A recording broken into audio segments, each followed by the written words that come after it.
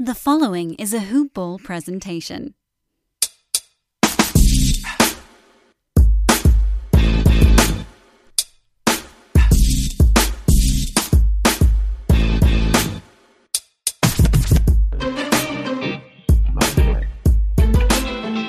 Yo, welcome to another edition of NBA Today. I'm your host, Corbin Ford. You can follow me on Twitter at CorbinNBA. There's a Hoop Ball presentation as always, so make sure to check out the fine folks on Hoop Ball at Hoop Ball Tweets on Twitter and hoop-ball.com. Today, we are talking the NBA draft, and I'm pleased to tell you I got a special guest here to talk about that. NBA draft expert Rafael Barlow. You can follow him on Twitter at Barlow500. Am I getting that pretty right? Yep. Barlow500. And there it is on Twitter. And he's the host of both the podcast and the YouTube channel NBA Draft Junkie. So make sure to check that out. It's really great draft content. I've been using it for a lot of basically all my draft picks I have right now. But in my mind, I'm like, hey, rather than trying to talk about the draft, from what I've gotten from Mr. Barlow, why not have him on? He was gracious enough to give me his time here. So first off, Mr. Barlow, how you doing? And thank you for coming on. Oh, yeah, I'm doing good. Thanks for having me on. It's always an honor to talk basketball. And then, just when I started this site, it was a dream of mine. But the past few months, just been on podcasts, a couple of times a week, and people are recognizing the hard work that I put in. It always feels good. So I'm always gracious to be a guest on any show.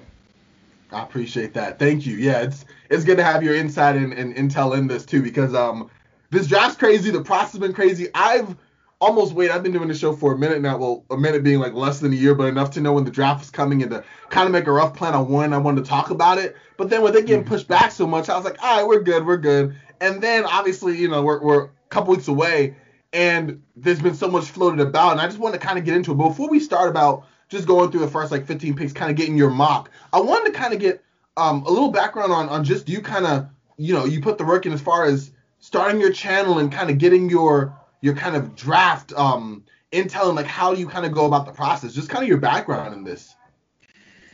My background is it's always a tough question for me to answer. I started off working with the Texas Legends about, I guess, 10 years ago, and I was an intern and I wanted to get into scouting, but just the experience there was great. I learned a lot. It kind of gave me all the credibility I needed as far as working with different players and just learning overall. But I knew that if I wanted to be a scout, I didn't think that the traditional path of me working my way up the ranks from the G League to the big leagues, I just didn't think that path was going to work out for me. And so, my theory is instead of waiting on the door to open, just kind of kick one down yourself. And so that's what I did. I started the site in 2016, 17. Actually, I told the whole story. I haven't really probably told the whole story. Over here. So 2016, I was just kind of at a bad space as far as just struggling with my career, struggling financially, not really seeing where it was going to go, wondering if I made the right choice, wishing that my mind would allow me to do something simpler or settle for just not doing something I love. Mm-hmm. And I had an opportunity to take a family trip with my parents, and we were in France, and my parents paid for it because I was doing some filming for a group. And so I had tweeted, and it just shows the power of Twitter. I tweeted that, man, I love traveling abroad. I want the full experience instead of being a visitor. So maybe 20 minutes later, a friend of mine that's an agent, he texts me and says, "Are you serious?" I said, "Yeah." He says, "So you really wouldn't mind living abroad?" I said, "No, not at all. I'd love to." And he says, "Well, I might have something for you." So a few months later, they had wanted me to spend time over in Italy with one of their players that they were representing. He was young out of college, and they knew there was going to be a big adjustment for him living in a foreign country. And they asked me would I mind going and just kind of helping him adjust. And, it's just so much money on the line. And, the time difference, if a player on his first practice wakes up late because he overslept because of the time difference, he can get cut and sent home. So wow. Yeah, I mean, it's just tough. And so and then I think it's tough for most people to adjust to living in another country. And then it's even tougher if you're 20 years old, 21, 22. So anyway, that didn't work out. And so I was kind of disappointed because, I kind of got excited about the opportunity. And then a friend of mine named Epe Udo, who was big man, first round pick of the Warriors.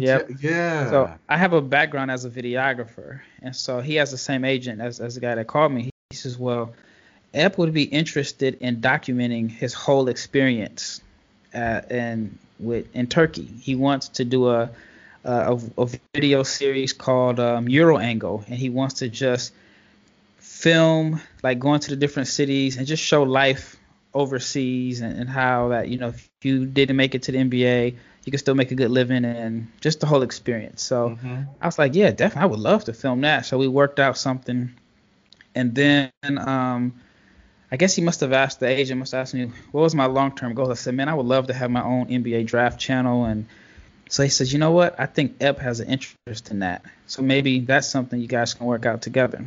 That's cool. So when I ended up talking to Epe, and he was just saying, hey, I think there's a tournament going on. You should go cover these tournaments where some of these European prospects. And so I did my first tournament. It was, I want to say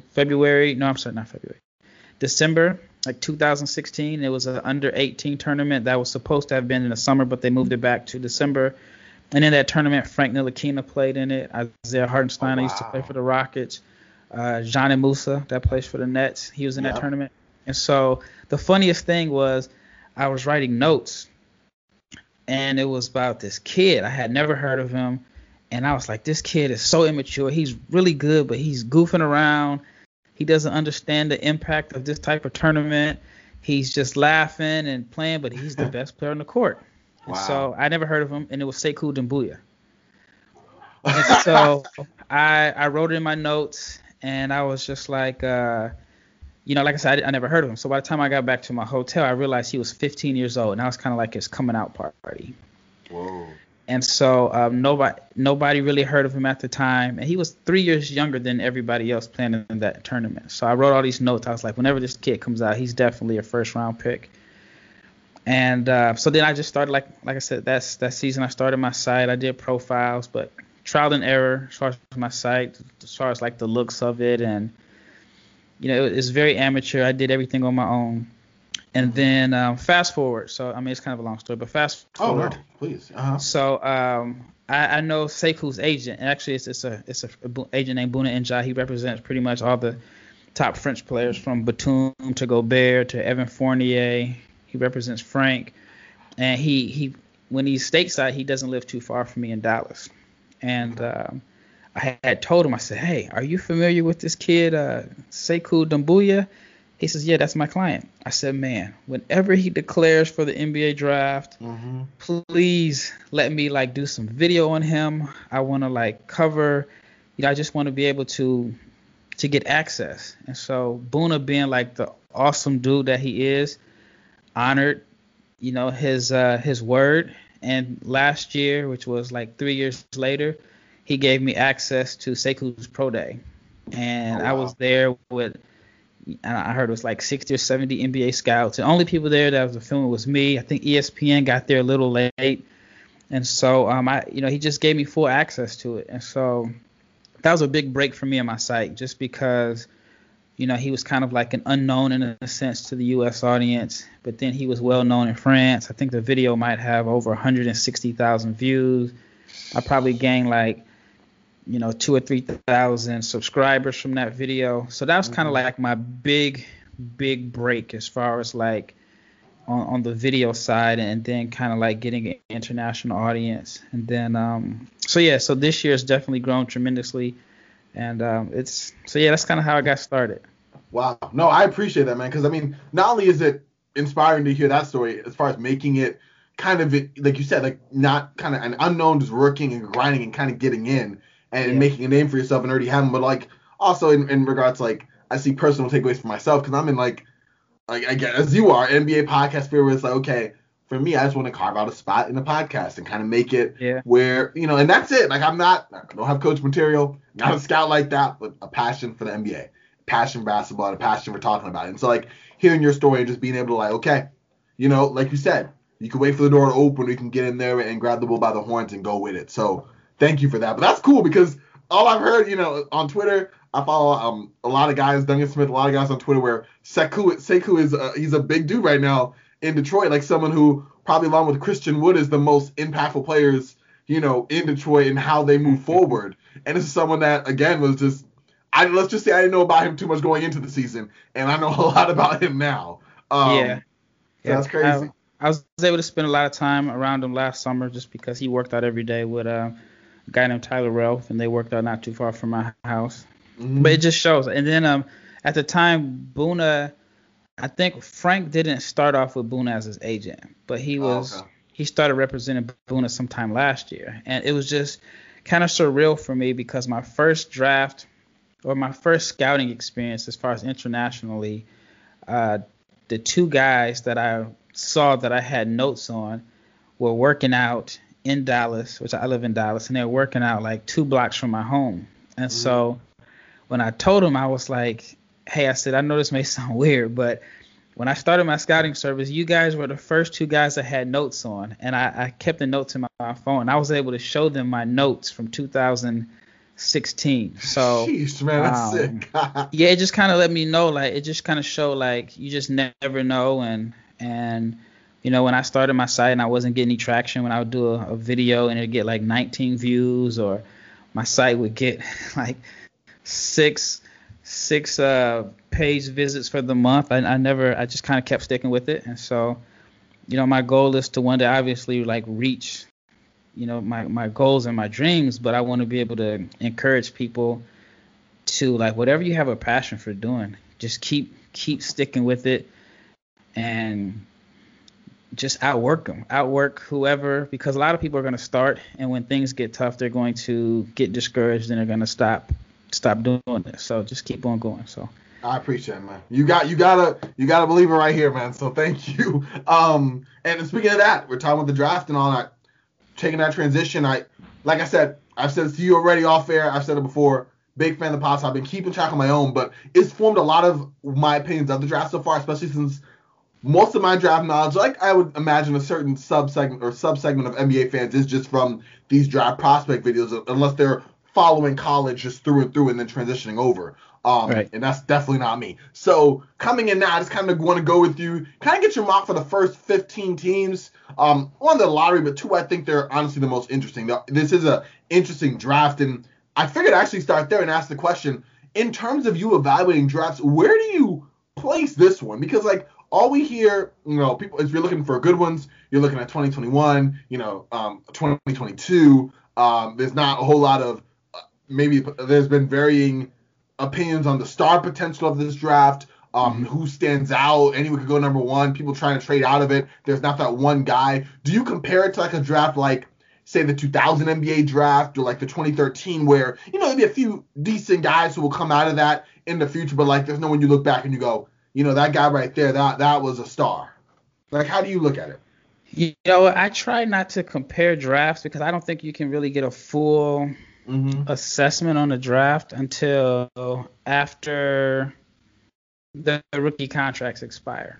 Gotcha. So you got to think, like, remember 2014, everybody thought was going to be like a crazy draft. Jabari, Andrew Wiggins, yeah. Wiggins, who else?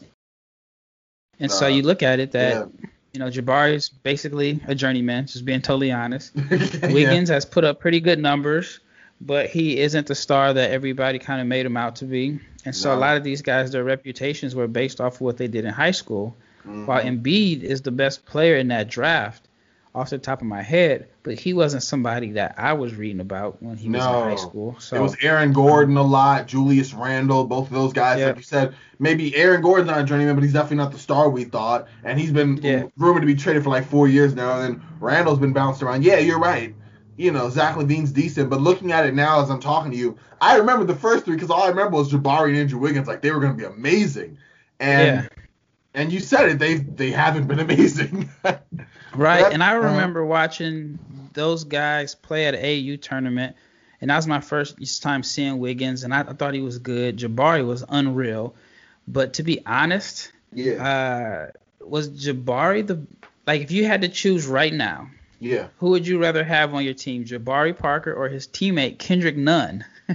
Yo, they were from back then. Wow. Yeah. Kendrick Nunn. They didn't play on the same AAU team. Kendrick Nunn played for the Mean Streets. Jabari played for I can't think of the name of the team. But Jabari's teammate was Cliff Alexander. And I mean, they were dominant. But I think Jabari and Kendrick Nunn were teammates in high school. Wow, that's crazy. Yeah, because they're not that far away age-wise. Because Kendrick was a little older anyway. Yeah. But even in 2013, everybody said it was a weak draft. Anthony Bennett went number 1, who actually know AB. Really, really nice guy. I hope he gets a chance again this year. I thought he was going to make the Rockets last year, but he had an injury. But he was the number 1 pick, and, he'll always be known as a guy that was a bust and a failure and this and that. But in that draft, if I'm not mistaken, Gobert was in that draft, correct? Yeah, 2014 or 2013, right? Yeah, he was late, but he was. So in that draft, you got Giannis and Gobert, two All-NBA players who, international guys who were picked outside of the lottery. Yeah. I think C.J. McCollum was in that draft. Yeah. So I think it was a pretty decent draft. I mean, how many times do you get 2 All-NBA players in a draft? So on one hand, you can say that was a strong draft. I guess you're right. Yeah, I'm glad because I hadn't looked at it that way, but you're right. There are a few guys here that are pretty solid looking in retrospect now. Maybe not everyone goes to like the 2003 draft or the 96 when they're thinking of like, oh, all these great, legends. But like you said, the chances of that are never very high. Even if the general NBA fan may want to think that. And I can fall in that category myself sometimes. I'm not going to lie. I'm very much and I've tried to stop doing it. With this draft, it's been a lot easier to do, but to fall out of player comps. Because for me, that's easier to think, okay, like one guy we're going to talk about, Anthony Edwards, who I have a rough comp of like Andrew Wiggins in terms of the hype that may not be realized because of the strengths that he has. But let me not kind of go right into it then.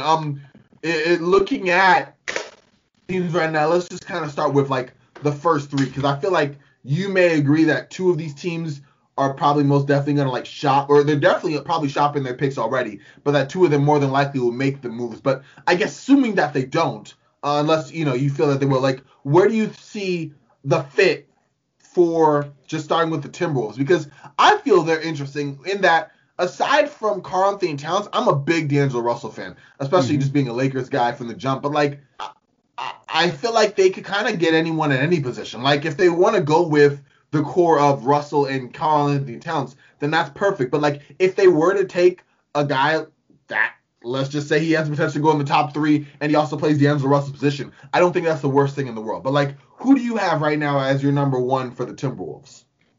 Right now, I think they'll select Anthony Edwards. Okay. I don't think he's the best fit for them. I think the best fit for them overall is Denny Avdia. Okay. Because he doesn't play the same position, and I think that him being a playmaker, a secondary playmaker off the wing, would allow D'Angelo to play off the ball some. I think that he's a pretty decent team defender, and he just has like a lot of the intangibles. Now, will they select him number 1? Highly doubtful. I think that even if the coaching staff and the general manager wants them to select him number 1, I think ownership will overrule it because, I'm in this NBA and it's all about making money. Yeah. And it will be hard, especially in a year like this where teams are going to want money and somebody that they can sell the fans on. I think it would be a little difficult to sell the fans in Minnesota to buy tickets or jerseys whenever, you can buy tickets again for a seen or never heard of. So I think that they're going to select Anthony Edwards if they keep the pick, which is interesting because Malik Beasley's a free agent and you expect him to resign, and then they just drafted Culver last year, and so it seems like drafting Edwards would be a little redundant, but I think you can say the same for LaMelo Ball. And then even if you are looking at Wiseman at number 1, it's a debate whether him and Cat can play together. So I think they're just probably going to go with a player that they feel has the highest upside and has the most overall talent, and I think that's Anthony Edwards. But I don't think the fit is the best. I get you on that. And talking about Edwards a little bit, I mean, obviously, if we're going to boil it down to as simple of a archetype or concept, he's basically just a effective or semi-effective high volume kind of scoring guard.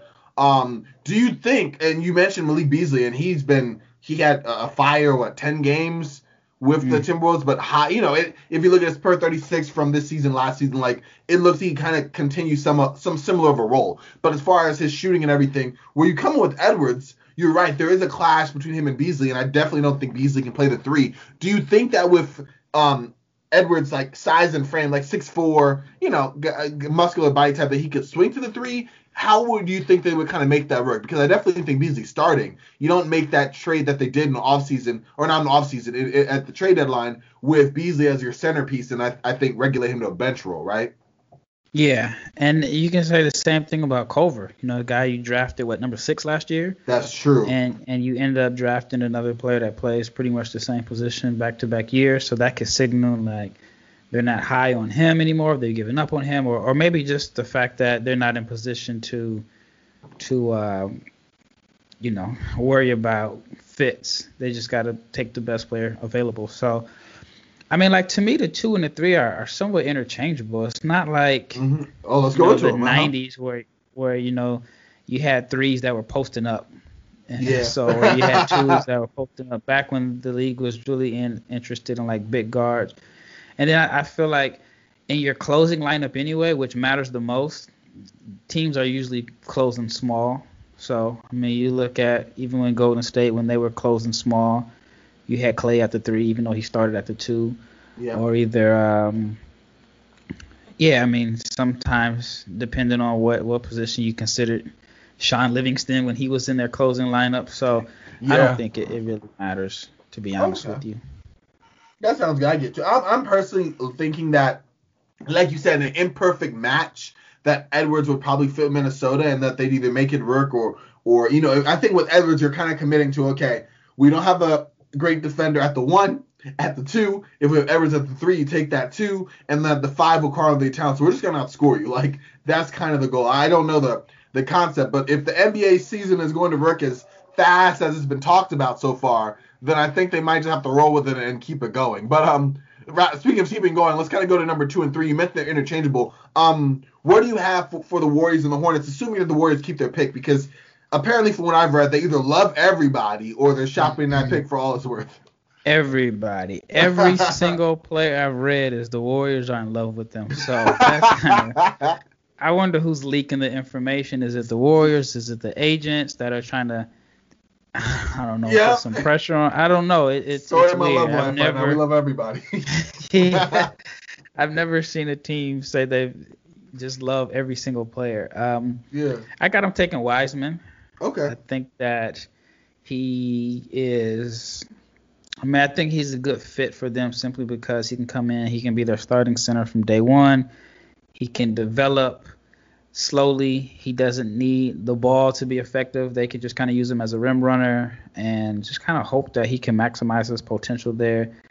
He'd be in a situation, like I said, where on one hand you can say he doesn't have a lot of pressure on him because he's not expected to carry their franchise or carry a heavy load. But then on the other hand, you can say that he has more pressure on him because he's going into a situation where he's going to have to win and most teams are drafting this high aren't title contenders. They're just looking to develop and they're giving guys plenty of opportunities to make mistakes. So depending on how you look at it, but I think the Warriors will select James Wiseman just because, like I said, he can come in and be their starting center from day one.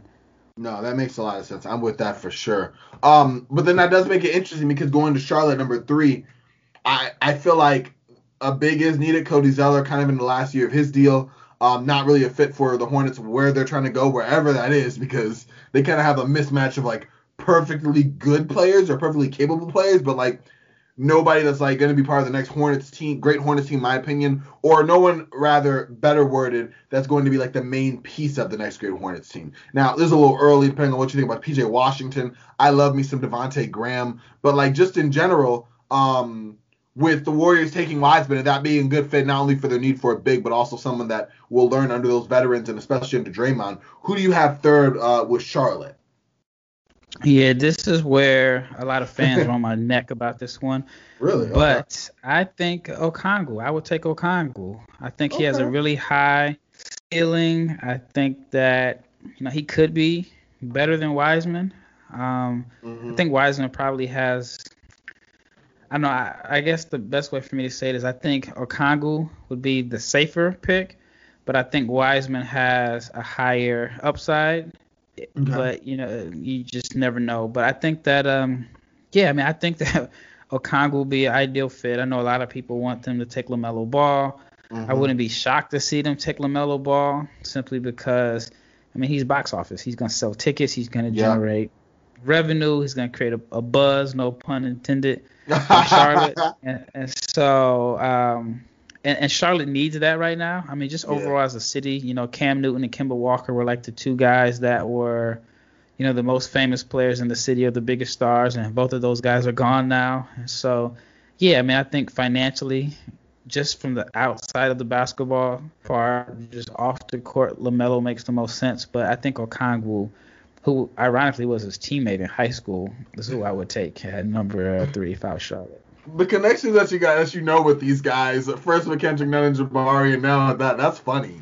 Especially seeing how they shape up, later on. And those relationships, obviously, you see where they kind of form in terms of free agency and wherever the case may be.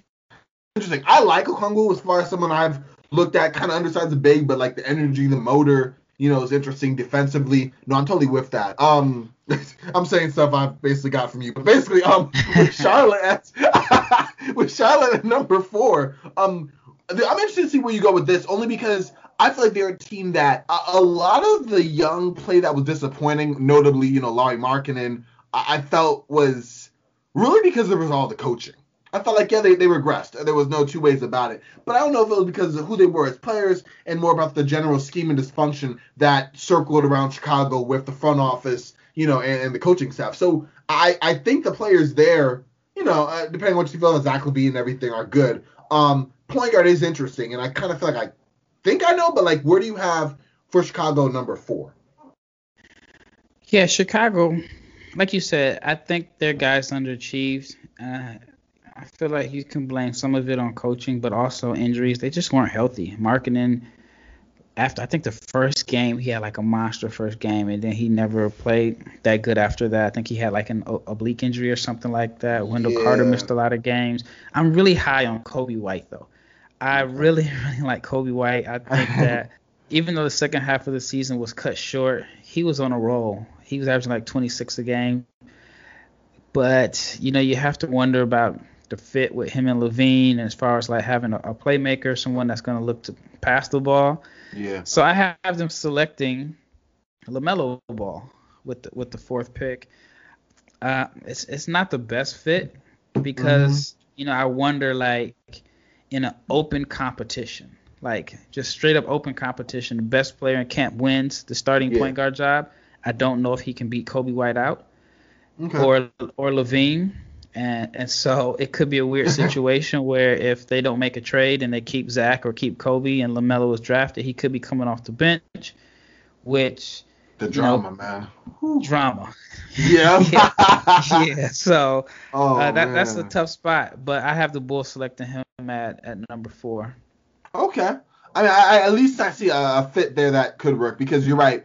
If you are moving LaVine and with everything, I think there's going to be a lot of trades coming up. I could definitely see LaVine on the move, and then it makes sense you just slot Ball in, have White, and kind of see how that goes. But, yeah, that'll be interesting. Now, Cleveland, I think, is interesting because you can kind of upgrade in a few spots. I guess from my own vantage point, I'd be looking at the bigs, but that depends on how you feel about Colin Sexton, Darius Garland, Kevin Porter Jr. But where are you going? And I guess we go to 6 to keep it moving as far as Cleveland and then after Cleveland, Atlanta.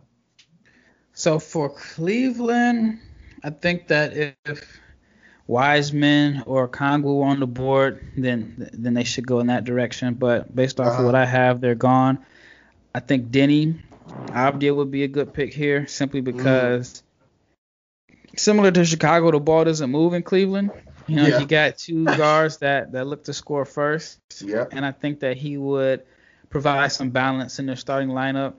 It's just weird to kind of guess what they're going to do, because you think Kevin Love would be on the move. You would think Drummond is only going to be there 1 year, but I just read that they're planning a future around him. I don't know if that's just talk or not. Oh, gosh. And then, Tristan Thompson's a free agent.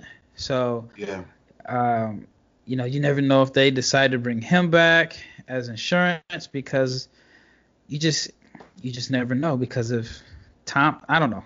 Cleveland's weird. Cleveland's weird. Kobe Altman is interesting. It's a weird deal.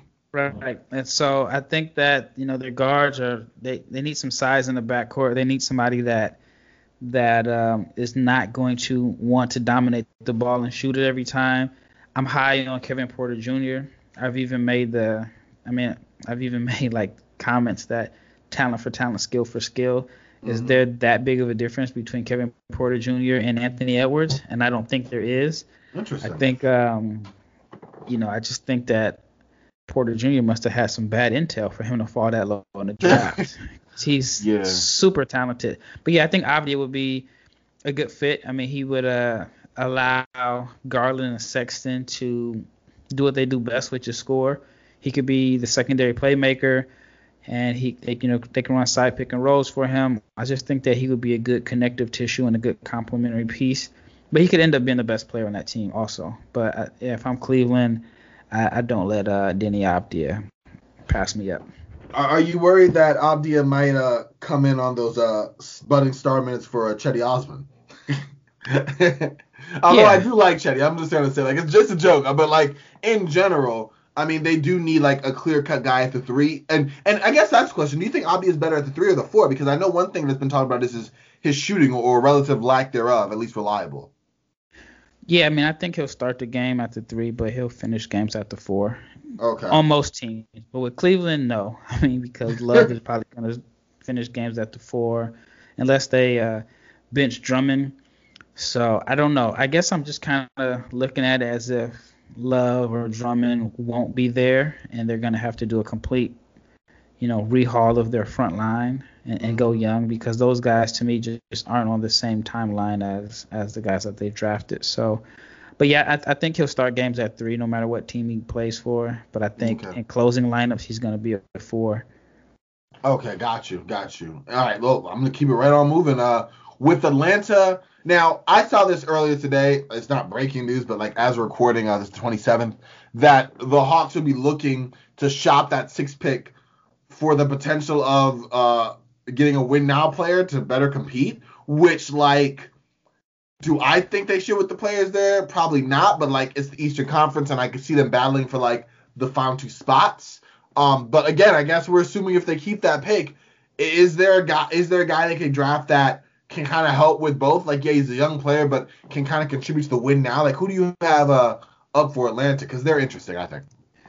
Yeah, as far as win now, that's tough, because Atlanta, whoever they draft, is going to be redundant to what they already have. You draft a point guard, you already got Trae Young. You draft a 2, you already have, the wings that you drafted in the last couple drafts between Horder, Reddish, and Hunter. So you draft a 4, John Collins is there. He's due for an extension. You take a 5, Clint Capella's there, and you just traded for Dwayne Dedman, who's making $13 million a year. So it's tough, but I could definitely see them moving a pick. But if they don't, I think that Isaac Okoro, he may not be the best fit right away, but he feels a need for defense. He's a tough-minded defensive player. Atlanta was terrible on defense. They give up 119.7 points per game. Yeah. They're the worst defense in the league, so they need some guys on the team that want to defend. I think Reddish was a good defender, but if Trae Young is going to be their superstar, you need to find guys around him that can defend. And if Okoro can defend at a high level and knock down open shots, then he definitely helps Atlanta out. But I think that his value increased with the play of Luguentz Dort in the playoffs. Like you saw how well Dort defended James Harden as far as just being a physical guy that could move his feet. He could absorb contact on stronger guys, but he also refused to be screened. And so even though Harden put up nice numbers, Dort just kind of made him work for everything he had. And so I think Atlanta needs a guy like that. They could also look at somebody like Devin Vassell, but I think Okoro's the hometown guy. I have him staying in his hometown of Atlanta on the current mock draft that I have. But, I'm sure it's going to change within the next 2 or 3 weeks. So. Oh, yeah, everything's crazy up there. Although I do like Okoro forming like a wing core with Reddish that I think could work. Both of those guys kind of have that frame, I guess, to swing between the 3 and the 4. And you do give some more size up in the front court that, you're going to be playing Trae Young in crunch time minutes. You're not sitting that guy out. So if you can hide him in any way, you got to do it. All right, so I'm going to kind of, I guess, from this point, I'm going to get to Phoenix and now kind of let you, kind of pick from there. But I want to know, as far as Detroit, where they're going, because really, if you look at the core, they're probably trying to keep Christian Wood. Maybe Blake Griffin's on the move. Derrick Rose is probably most definitely on the move. You mentioned Sekou Doumbouya earlier, someone that they're probably going to keep as a core piece if they were smart. So we'll see. But as far as who you have lined up for them, does a guy like Devin Vassell fall down to them? Is he a fit for them? In terms of Detroit and their needs, I guess it depends on the direction, right? Yeah, I'm taking a point guard if I'm Detroit. I'm taking Killian Hayes. Him and Sekou got the French connection. They're good friends. And, yeah, I just don't know if you plan on moving Derrick Rose, then taking another wing, then you have a really big hole at point guard. So, yeah, I would take Killian Hayes if I'm Detroit at number 7 because, what free agent point guard would they get? Van Vliet is probably not going to go there unless they give him a crazy contract. And so, I would take a point guard, and Killian Hayes would be my guy. Got you on that. Okay. It makes total sense there, especially for someone to build to the future. Knicks. I'm from New York, Brooklyn, Park Slopes. Knicks are going to Knicks. I've known that for a couple years now, based on my life. But, in terms of where they're drafting, who do you see them going for in a group that, they kind of need to rebuild and get some good young talent in there, but knowing them, they'll probably make a trade for Chris Paul or Russell Westbrook. But, who do you have slide up at number 8? So this was a controversial pick on my YouTube channel. Okay. But it doesn't matter who I would have selected. Knicks fans would have, they're so passionate. So if there's somebody they don't like, there's going to be 10 to 20 people telling me that I don't know what I'm talking about. But knowing, I shouldn't say knowing like he's my homeboy or something, but Tibbs wants to win now. I don't think he's a guy that's really patient as far as developing young guys. I can definitely see them making a trade for somebody like Chris Paul. And the rookie who I think is the most ready to contribute on the NBA team right away is Obi Toppin. Now, defensively, that's going to be an issue. And, Tibbs is known as a defensive guy. Yeah. But I think Toppin could come in and win Rookie of the Year and give them, he would just kind of give them a guy that's a little bit more mature than the rest of the guys. And I think he's just ready to come in right away and put up a double-double. I think that, they have a lot of power forwards. But I'm assuming that Chris Paul is going to be there. And I imagine Randall would be gone or in that deal for Chris Paul. So it would kind of loosen up the logjam that they have at the 4 spot. But Obi Toppin is who I think they'll take, just because, like I said, he also has ties to CAA. He's a CAA guy, and same ties. Coach. Leon Rose is, the man at CAA. And also the last time the Knicks were relevant was when CAA had a stronghold on the franchise. And so I think we're going to see that all over again. Oh, that should be interesting. I like Toppin. Obviously, defensively, his hips, man. Shakira's the hips don't lie. His are lying every time he gets into any semblance of a stand. So that's for sure. But I think it's a fit. Someone that clear weaknesses, of course, but works with them. I wasn't even aware of the connection that you pointed out, so I feel you there. Okay, so we're almost to the team I'm interested in most of all, just because I live here. But before we get there, the Washington Wizards, number 9. I mean, you got your point guard and John Wall back. Depending on what you think about Bradley Beal, I don't know. Rui Hachimura had an interesting year. I don't know if it was disappointing, but it definitely wasn't great. Who do you have going to the Wizards? Is it a big, like how do you kind of feel there? I saw Okongwu in some, but we got him early, so.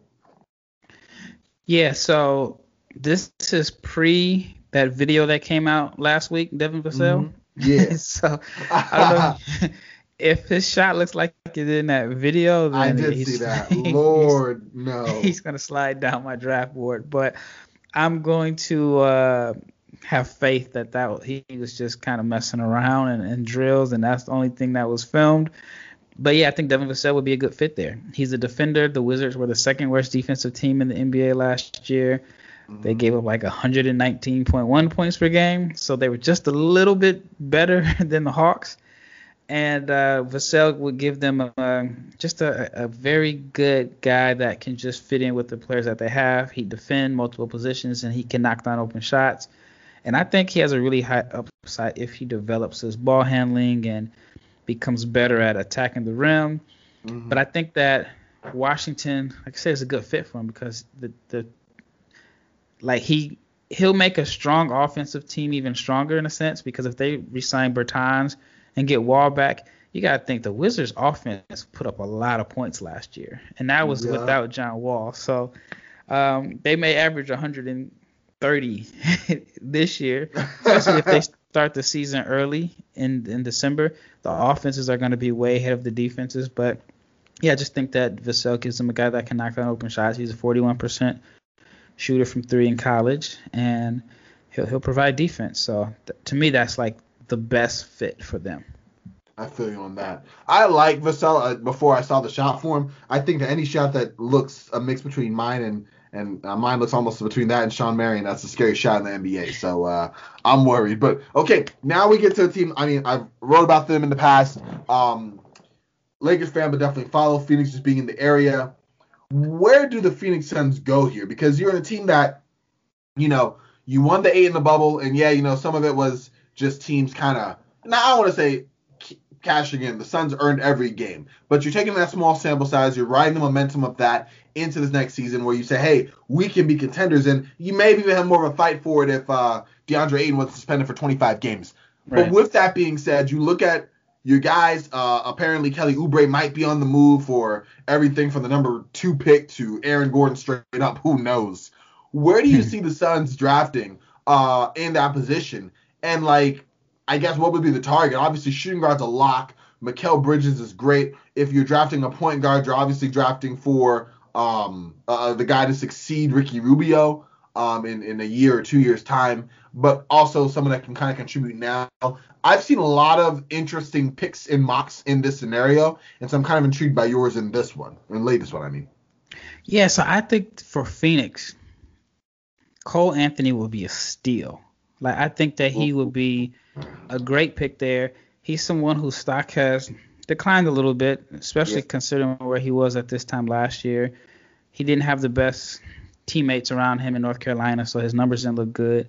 I think Phoenix is good for him because he can learn from Rubio. He doesn't have to come in and be the starting point guard. He can be like your 6th man, and he can, depending on, Oubre and Cam Johnson, that whole situation. But I think he can come in and just be an engine in the second unit. He can learn the nuances of playing the point guard position, but early in his career, he can just focus on what he does best and what his strengths are, which is scoring. And then I also feel like Booker is a very underrated passer, especially out of pick and rolls.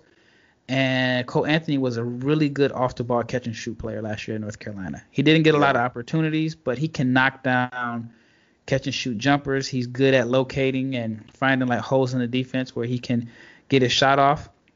And so I think with NBA floor spacing, he should be a much better finisher at the rim. North Carolina did not have a lot of spacing there, so his numbers were, they weren't good as far as finishing at the rim. But Phoenix should have the floor spacers, and I think that if he ends up being the player that everyone thought he was coming into last year's draft, Phoenix gets a steal with him at number 10.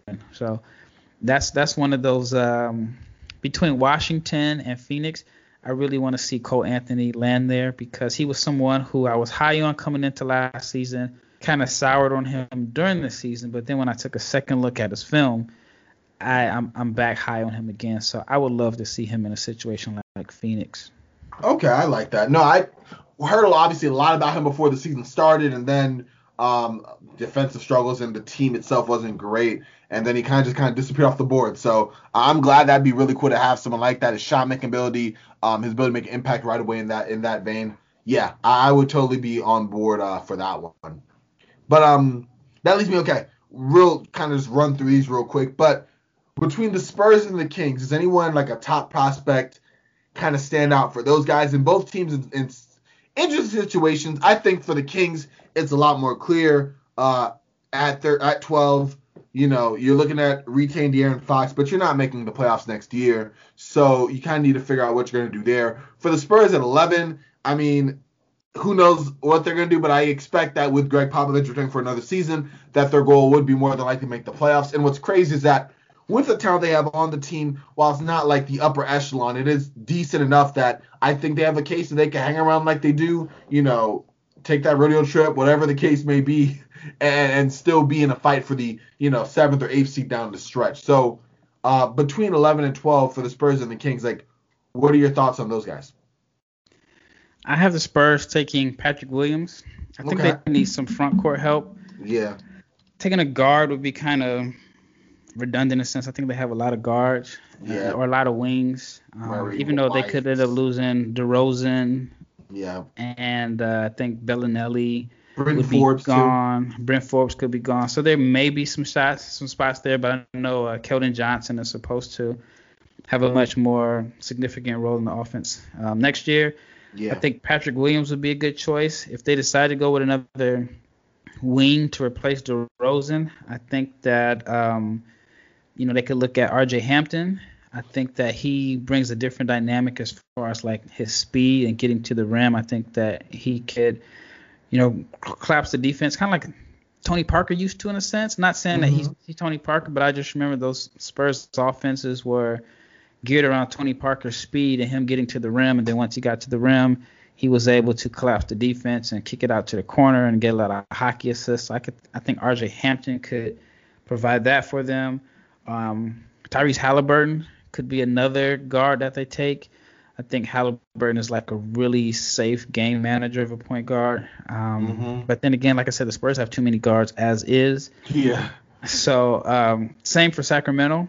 Like whoever the Kings draft is going to be redundant unless they get like Okongwu or Wiseman to fall that low, which I don't think anybody is expecting that. No. But right away, the point guard situation is taken care of. At the shooting guard, you just pay Buddy Hield like $90-something million. Then you moved him off the bench. You got Bogdan, who's a free agent. Then you got Harrison Barnes, who you just paid a pretty big contract. Yeah. And then Bagley's going to play simply because you have to try to prove that the mistake of taking him over Luka wasn't as bad. I mean, this already looks pretty bad, but you definitely got to try to give him a lot of opportunities. But I think Bagley should play the 5 and Barnes should play the 4. But yeah, I think whoever the Kings, I think they need to. I don't know. That's a tough spot because, like I said, their starting 5 is pretty much set for the most part. I don't really see a rookie that can come in and crack their starting lineup. Yeah. But you're just looking for someone that can help you. And I feel like with Sacramento, before the stoppage in play, they were one of the hottest teams in the league. I feel like they were just starting to get it together. They had Bagley missed a lot of time. Fox had the severe ankle sprain. Yeah. So he missed some time. So I felt like they were just getting it together, and then they weren't able to maintain that same, momentum in the bubble. So, but they're a team that I think believes that they're going to be a playoff team next year. Actually, I feel like every team in the West feels like they're a playoff team except Oklahoma City. So, yeah, for Sacramento, I wouldn't be shocked to see them even move this pick and see if they can get a veteran also, similar to the Hawks. I'm with you on that, man. I mean, that's going to be interesting to see kind of where they go. And then we'll do the last three kind of rapid fire, only because the only one I'm really intrigued by is Orlando, because I feel like I have no idea what they're gonna do. And like I was in a mock draft kind of thing here on Twitter a couple weeks ago, and I was the Magic, and I'm like, do I grab another front court player with like the stable of front court players we have? Is there a guard I'm looking at this late that I think is intriguing, that I look at as like a pick of the future? So between the Pelicans, Celtics, and Magic, who you got to round out this the final picks of the lottery, or the first half of the lottery? I have the Pelicans selecting R.J. Hampton. Again, that's a tough situation because their rotation is pretty much set. But I have them on my mock selecting R.J. Hampton, but I think the best fit for them overall is Jalen Smith from Maryland. I think that he would be the perfect complementary piece to Zion Williamson, because he can shoot the three, he rebounds, he blocks shots, but he won't be taking up the same space in the paint as Zion. And so I think, with Zion, you have to find a good fit for him just because he's such a unique player. So you have to, find complementing pieces around him. And how many guys can you find that can space the floor but rebound and block shots? So I think at 14, I like Precious Achiuwa to Boston. I'm a big Achiuwa fan. Him. He's a little raw, high potential, also has high bust potential, but I like him a lot there. And then at 15 for Orlando, I have him taking Kyra Lewis. I think that, with Michael Carter-Williams and DJ Augustine being free agents, I think that adding another point guard as an insurance policy for Fultz. I'm not sure if you're 100% sold on Fultz as far as giving him a big long-term contract. Yeah. So I think, they're pretty much set everywhere else. They got Bamba, who's not playing. You got, at the 4, you have Aaron Gordon still there. You still have Isaac, who probably won't play this season. You got the kid out of Auburn they drafted last year as a first-round pick that should be playing. So, yeah, I think that maybe they could go with an Aaron Nesmith just in case they feel like Evan Fournier is going to opt out, which I doubt if he does this summer. Not summer. It's already fall. I know, man. NBA, it's a thing, man. It's a thing. Yeah. So, but yeah, I just think they need help in the backcourt. So I would take Kyra Lewis. If he's not available, or if they decide that they don't want to go with a point guard, then I think someone like Aaron Nesmith would be a good fit there. Okay. I'm with that. I think that's a nice pick. I'm especially intrigued by Achiuwa, because I think he's another of those big guys. I actually wrote kind of a draft thing a little bit ago being 2 months ago, on like an intriguing player that he was. But I appreciate you coming on, man. Help me with that. So I got 3 more. I got to do my superlatives. I try to do it with a guest every time I come on. Not really superlatives, but like predictions. And I know this is not absolutely nothing I'm going to nail you down on, just something for fun. But like, it was 3. So one was like, of this draft, since you've been following this, you have literally hours of content both on YouTube and on audio just to dive in on these guys. So you've watched more than myself, and I'd say a ton of listeners here. Who out of here is the most likely to become a superstar? Ooh, a superstar? You can even take star, yeah. Yeah. Talent-wise, I think Anthony Edwards, just based off of talent-wise. If he maximizes it, then you end up with a strong, powerful guard that can score, put the ball on the floor, play at 3 levels. But yeah, I just think talent-wise, it's hard to find a better player than him. Okay, I feel that. Got you. And then the most likely to play long career. I said 15 to 18 years, but a guy that you can see kind of sticking around. You can even, it can even be a role player type. Maybe not a Udonis Haslem, but like a guy that you say, okay, his skills and intangibles, he's going to have a long career in this league, whether it's as a valuable role player or rotation guy or whatever. Saddiq Bey, guy who I want my Blazers to draft. Okay. He's from when I could just have a really, really long career, simply because he's just a good complementary piece that can play next to anybody, plays defense, knocks down open shots. His game isn't based off of speed or athleticism. And so, usually those guys stick around a long time. And so I also think, like, sometimes, even with all that said, if you're like a really good character guy, then you play a long time. And so, like Haslam, for example, He's been stealing money for the past 5 years. For real though, he's been around. Like I didn't even remember I saw him all playoffs. Yeah, I'm like, 2 years. Like, do you even have like hoop socks on underneath your warm ups? I'm like, what? For real, he's just chilling. But yeah, I feel you on that. Yeah, that would be interesting. Maybe a little more productive in those latter years than Haslam. I saw a thing that was hilarious on Twitter saying that the untouchables for the Heat were Jimmy Butler, Bam Adebayo, and Udonis Haslem, and I just about lost it. Like, of course he's untouchable. Nobody wants him. He good. Like, I appreciate his Heat culture impact, but dude, just put on the suit. Like, we're done. Just put on the suit. Give him the player development coach. I'm like, man, he's got the greatest job ever. Like, I promise I have not seen him play since LeBron left. No, they could have had a big to throw out. Exactly, it feels like that. They could have had a big to throw out there in the finals against, Anthony Davis, and they had Myers Leonard dusted off for the first time all postseason, and Kelly Olynyk. You didn't even give him a look. You were like, yeah, nah, he's one of the coaching staff. Yeah. But last one, most likely to flame out early. Someone who I don't even want to be negative in that way, but we talk about the boom or bust potential. Someone whose bust potential is higher than most people either think, or maybe they do, and it's just not something that is like really slept on. Man, I hate saying this because I'm a big fan, but right. Precious Achiuwa. I think he's high. I think he has high bust potential, but he has a high ceiling. It's just a matter of, is he willing to accept the role? I know when he was in high school, he was a wing. He liked to dance with the ball a little bit. Yeah. And he liked to show his guard skills.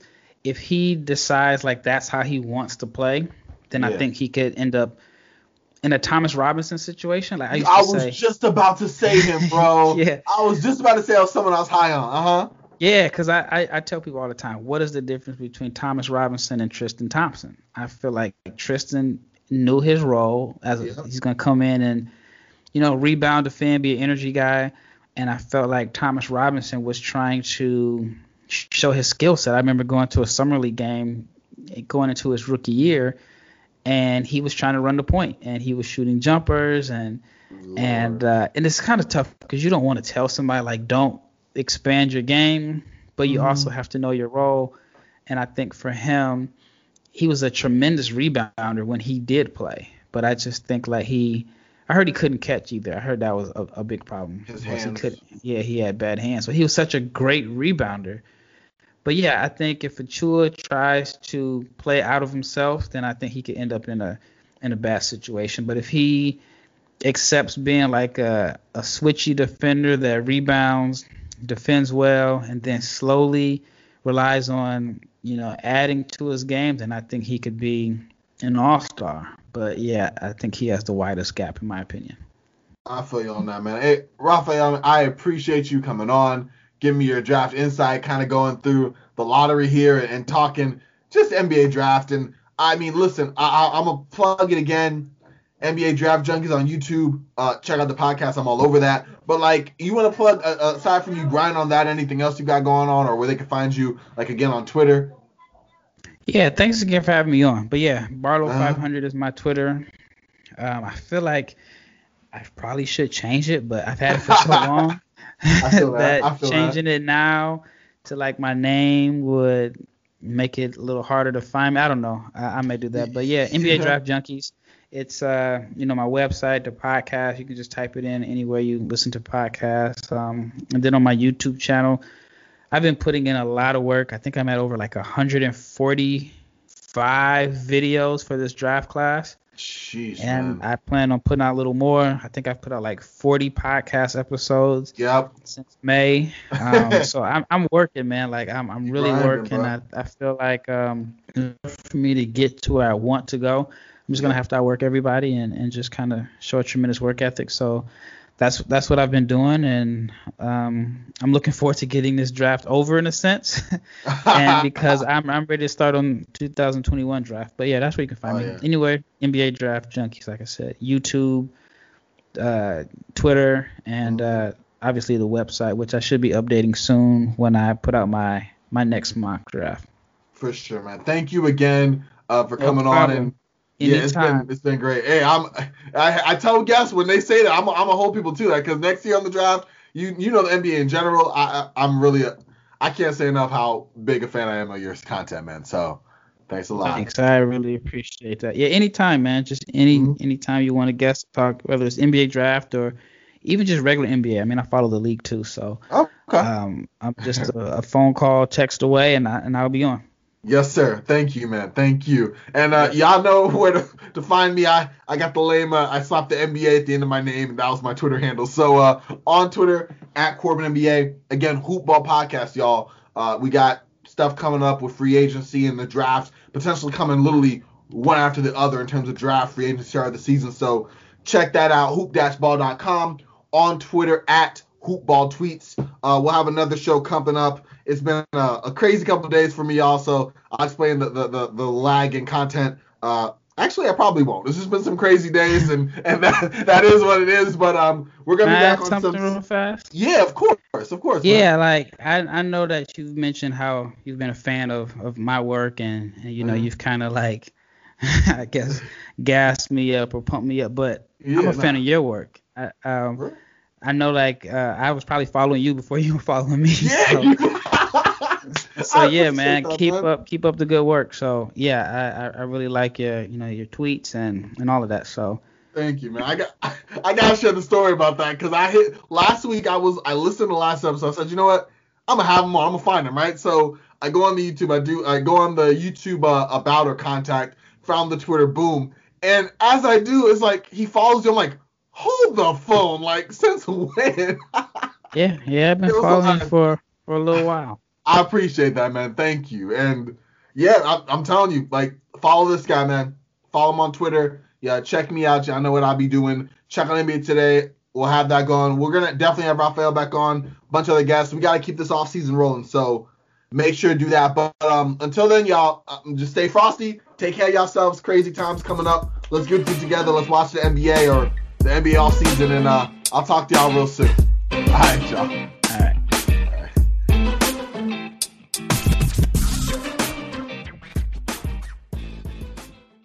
This has been a Hoop Ball presentation.